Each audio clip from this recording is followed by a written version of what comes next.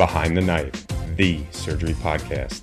Relevant and engaging content designed to help you dominate the day.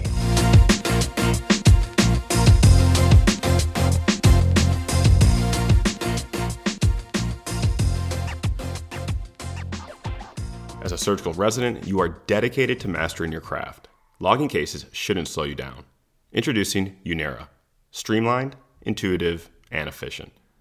With a quick 20-second process, effortlessly log cases and utilize advanced AI for precise CPT code suggestions. Unera's sophisticated interface also ensures ACGME requirements are always at your fingertips. Unera is developed exclusively for residents and is completely free of charge. Elevate your case logs. Download Unera today. That's UNIRA, Unera. Hi everyone, we're the Surgical Palliative Care team from the University of Washington. We're so excited to join Behind the Knife and build on the discussion about this important subspecialty. Since this is our first episode, let's start by introducing the team. My name is Ali Haruta. I did my general surgery training at UW and trauma critical care fellowship at Parkland. I'm currently a palliative care fellow, and it's really exciting to see how much support it's been gaining within surgical fields. I'm joined by two of my resident colleagues, Lindsay and Virginia, and our attending Dr. O'Connell. I'll let you guys introduce yourselves. I'm Lindsay Dickerson, a PGY5 general surgery resident and current surgical oncology research fellow. A particular interest of mine is how to incorporate palliative care tenets into surgical oncology, and I'm leading a study exploring how surgeons discuss pancreatic cancer prognosis with patients. And I'm Virginia Wang, a general surgery PGY2. I've had an interest in palliative care since medical school, and while I haven't decided on a surgical subspecialty yet, I am particularly interested in health equity and the delivery of surgical care, including palliative care, in under-resourced settings. Lastly, I'm Katie O'Connell, an assistant professor of surgery at the University of Washington and director of Surgical Palliative Care at Harborview Medical Center. I'm board certified in general surgery, surgical critical care, and hospice and palliative medicine. I work at Harborview as a trauma surgeon and palliative care physician, where I founded the Advanced Care Planning for Surgery Clinic. I developed a communication skills curriculum for the general surgery residency program at UW, and I'm vice co-chair of the AAST Palliative Care Committee. Thanks, Dr. O'Connell. It's not an overstatement to say I've learned almost everything I know about integrating palliative care from you. So now that we've met the team, let's talk about why surgeons should care about palliative care. Dr. O'Connell, can you get us started? Sure.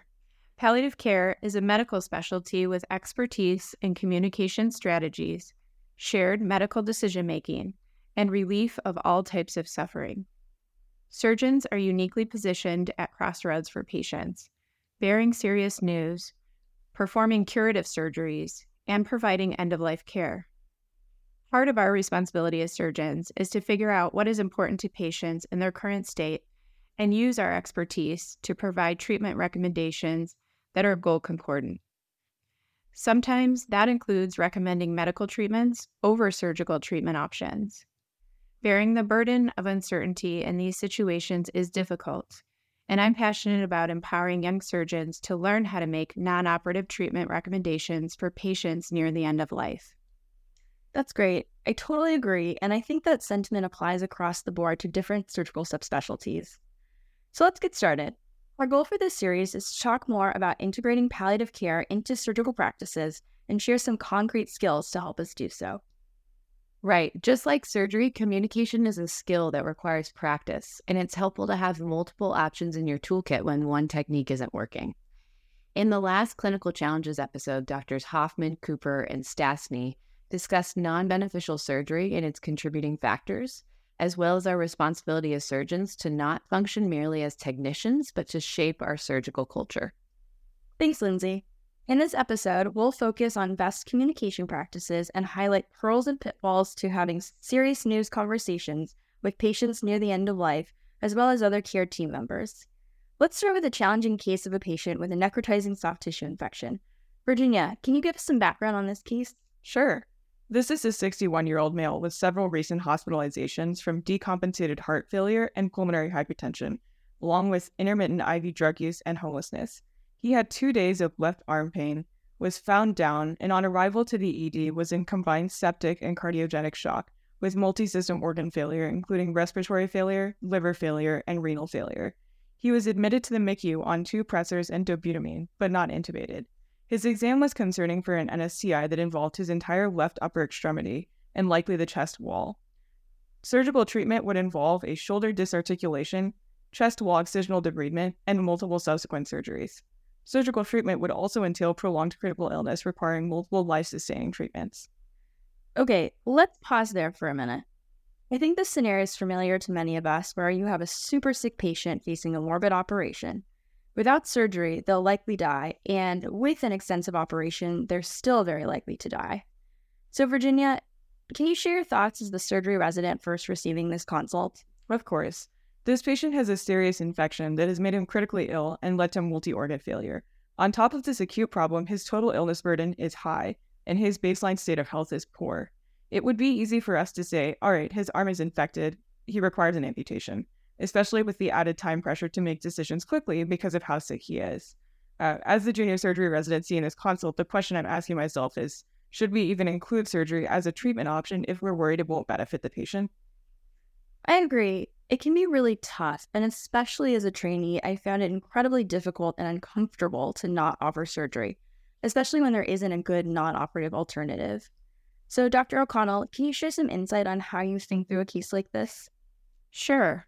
First of all, it's important to recognize when patients who have a surgical disease are actively dying.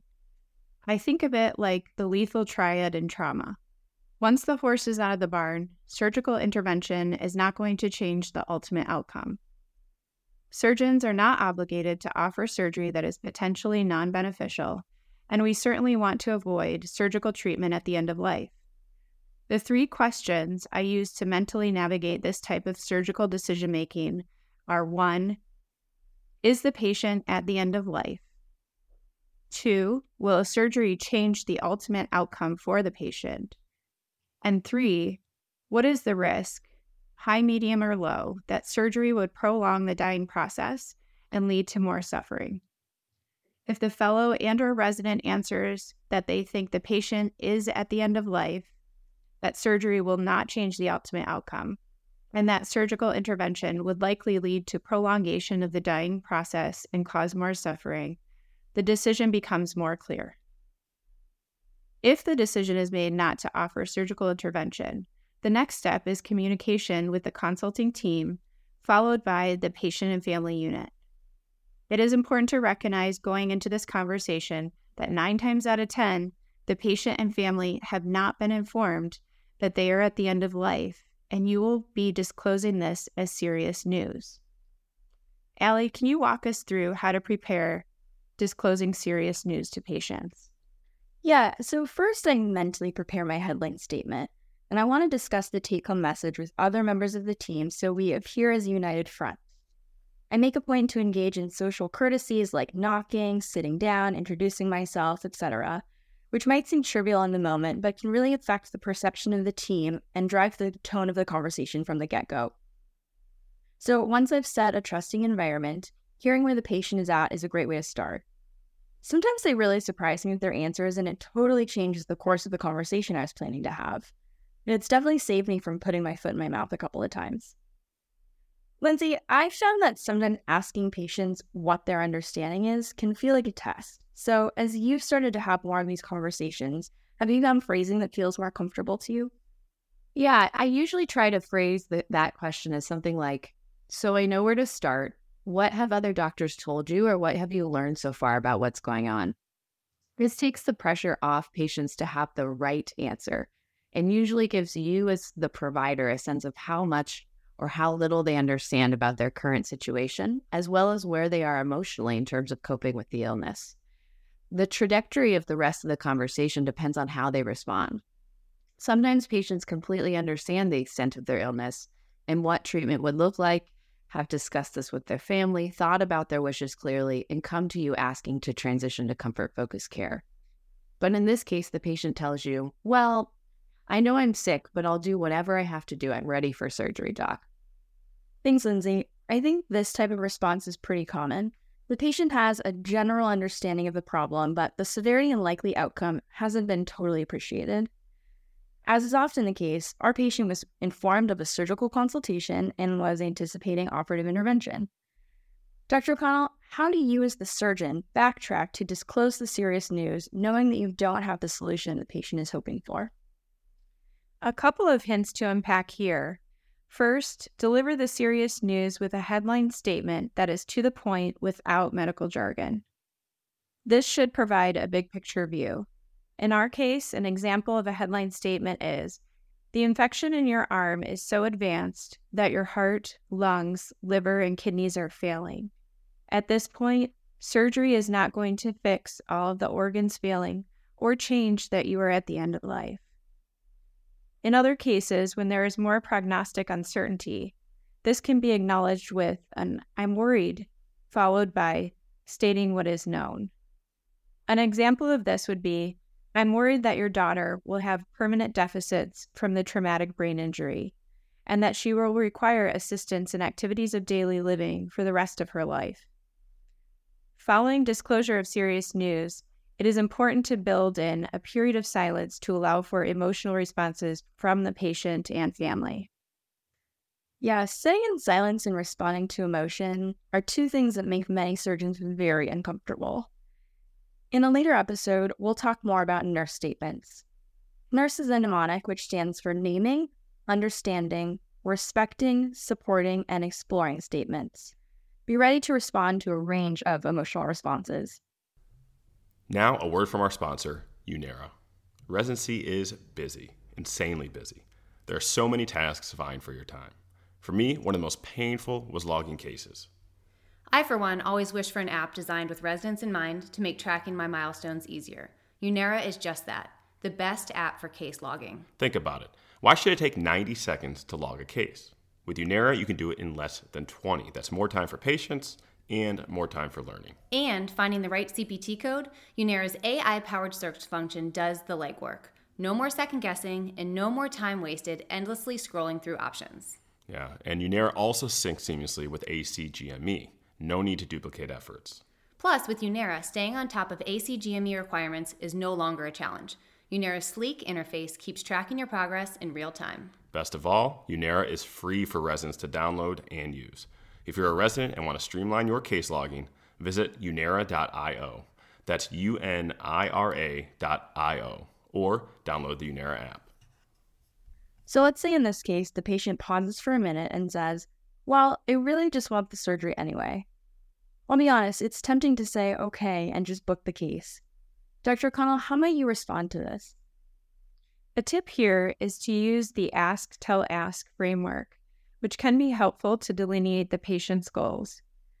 The first ask is along the lines of, "I'm hearing you want to proceed with surgery. Can you tell me what you are hoping for?"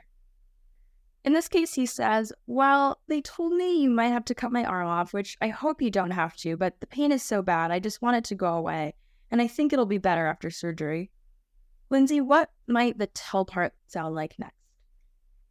Well, this might include a reflection or empathic statement to show that we hear his response from the initial ask before transitioning into the tell part.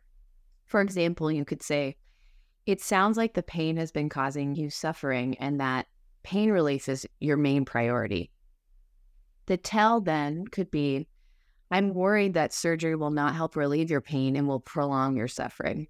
We have a treatment option called intensive comfort-focused treatments that would prioritize your pain control and relief of suffering above all else."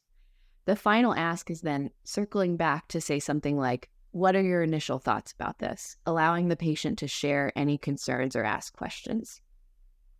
Well, the patient responds with, "Are you telling me I'm going to die?" This question gives every surgeon pause with regard for how to compassionately respond in that moment. The key here is to recognize that the question is actually an emotional cue, not really a request for more information. An empathic response to the question, "Are you telling me I'm going to die?" is something like, "I truly wish I had better news for you," followed by a period of silence. Once the patient has indicated they are ready to hear more, a description of intensive comfort-focused care is warranted. Virginia, how do you describe comfort-focused treatments to patients and families? In some ways, the description is like a pitch. I start with all of the treatments included in comfort-focused treatment as opposed to starting off with the things not provided. For example, Intensive comfort-focused treatments include higher doses of pain medications to control your pain, anti-anxiety medications, and prioritizing loved ones at the bedside for the time that we have left. We offer support from chaplain services and activities such as clay handprinting or voice recording to ensure legacy building. We discontinue interventions that cause discomfort, such as tubes and lines, and avoid procedures like blood draws and imaging studies. I think it's important to comment here that you don't have to do everything in one conversation. So in this case, we've delivered serious news using multiple skills and introduced comfort-focused care, and can reconvene later with the patient and their family to discuss their questions around the dying process. This gives the patient a chance to process the news and their emotions and talk with loved ones, and offers you, as the surgeon, the opportunity to involve palliative care specialists or other team members if the patient is amenable. Virginia, can you help us wrap up the patient side of the case? Sure. So, using the communication skills we discussed, we explained to our patient that he was dying from the infection. We did not recommend surgery and instead recommended that we focus his treatment plan on intensive pain control and spending time with his family. He expressed understanding of this and was joined by his wife and caretaker. Jointly, the decision was made to make him DNR DNI, and he agreed that he wanted to prioritize treating his severe arm pain and anxiety. We explained what the dying process would look like, and he was transitioned to comfort-focused measures. I want to reiterate for the listeners that decisions to not offer surgery are the most difficult part of our job as surgeons. These are the ones that keep you up at night. Becoming more comfortable deciding not to operate does take experience. Experience to recognize when a patient is dying, to understand when the dying process isn't reversible with surgery, and to avoid non-beneficial treatments at the end of life, and to communicate this clearly and empathically. But no matter how experienced you are, these cases are still difficult, and it's normal to feel uncomfortable with the uncertainty of it all. Thanks, Dr. O'Connell. I do think it's important for us as trainees to hear that these conversations are hard, and that's okay. I just wanted to add that the specific language can make a big difference. For example, I try to avoid saying patients aren't surgical candidates because it puts the blame on the patient. Instead, I try phrasing it like, we don't think there's a surgery that will help you, to emphasize that we're avoiding non-beneficial surgery rather than withholding viable treatment options. And similarly, I try to avoid saying things like, there's nothing else we can do, or we're withdrawing care, which makes it appear to families like we're giving up. Even though we don't have life-prolonging treatments to offer, there are still many things we can do, and here we've helped to elicit what's bothering the patient most and shift our focus to addressing his symptoms. In my mind, these phrases we've mentioned aren't meant to be recited like a script at every family meeting. Having multiple responses that you've practiced until they become natural gives you an arsenal of communication skills to make these tough conversations a little less awkward, so you can build genuine rapport with patients instead of focusing on fumbling through the words. Now, sometimes the conversation with the patients goes relatively smoothly, but there's a disconnect with the other care teams. Right. In this case, the MICU initially saw an infection without source control and were frustrated that surgical debridement was not being offered. Especially as a junior resident, I feel pressure to appease the consulting team, and once the surgery train is in motion, it can be very difficult to stop the momentum of moving toward the OR. The first thing I would do in this situation is bump it up to somebody more senior than myself. Dr. O'Connell, as the surgery attending, how do you navigate this interdisciplinary conflict? There is often pressure from the consulting team to intervene surgically for dying patients with surgical diseases. I find it helpful to get a second opinion from one or two of my partners, a third opinion from the anesthesiologist on call, and make sure to document the multidisciplinary decision-making. This takes a lot of effort and time, and usually is unfolding in the middle of the night, but it is key to making decisions that are patient-centered while also being mindful of the moral distress these decisions can cause amongst the care team members. Allie and Lindsay, what are your thoughts? Well, as we've discussed, it's such a difficult part of our job to be the ones to say no to the treatment option that is sometimes viewed as the last hope for patients. In terms of how to communicate this with the consulting team, it can be helpful to clarify what they're requesting, almost like ask tell ask, because sometimes they agree that surgery is unlikely indicated, but are consulting you as the surgeon to have that conversation with the patient. I also find that asking the consulting team to be present for this conversation can help everyone be on the same page more quickly. This can also lead to the patient feeling like the treatment plan is coming from a united front rather than from two teams that are giving competing recommendations. Yeah, and it sounds to me like another moral here is that peer and senior support is super important, regardless of training level, and that sometimes it's up to us as surgeons at any level to be the ones to ask the team to pause, reevaluate in the context of the patient, and have the tough conversation that maybe takes the patient in a different direction. Well, I think we've covered a lot of things today. So, Lindsay, can you wrap us up with some key points about communication when surgery at the end of life is deemed potentially non-beneficial? Sure. So first, recognize when surgery will not change the outcome of the disease and that sometimes surgeons are called upon to help patients die with less suffering. Second, acknowledge that these conversations are extremely difficult and are essential to whole person surgical care. Third, develop communication skills like the Ask Tell Ask framework, direct and jargon-free headline statements for delivering serious news, and nurse statements for responding to emotion, the latter of which we'll explore more in a later episode. Finally, use language that is direct yet caring and precise. There's a big difference between saying, "There's nothing more we can do," and "We don't think that surgery will help you, but there are still many things that we can do for you." Well, thanks everyone for walking through that case with us. We're looking forward to continuing the surgical palliative care discussions. We'll see you next time, and don't forget to dominate the day. Be sure to check out our website at www.behindtheknife.org for more great content. You can also follow us on Twitter at Behind the Knife and Instagram at Behind the Knife Podcast. If you like what you hear, please take a minute to leave us a review. Content produced by Behind the Knife is intended for health professionals and is for educational purposes only. We do not diagnose, treat, or offer patient-specific advice. Thank you for listening. Until next time, dominate the day.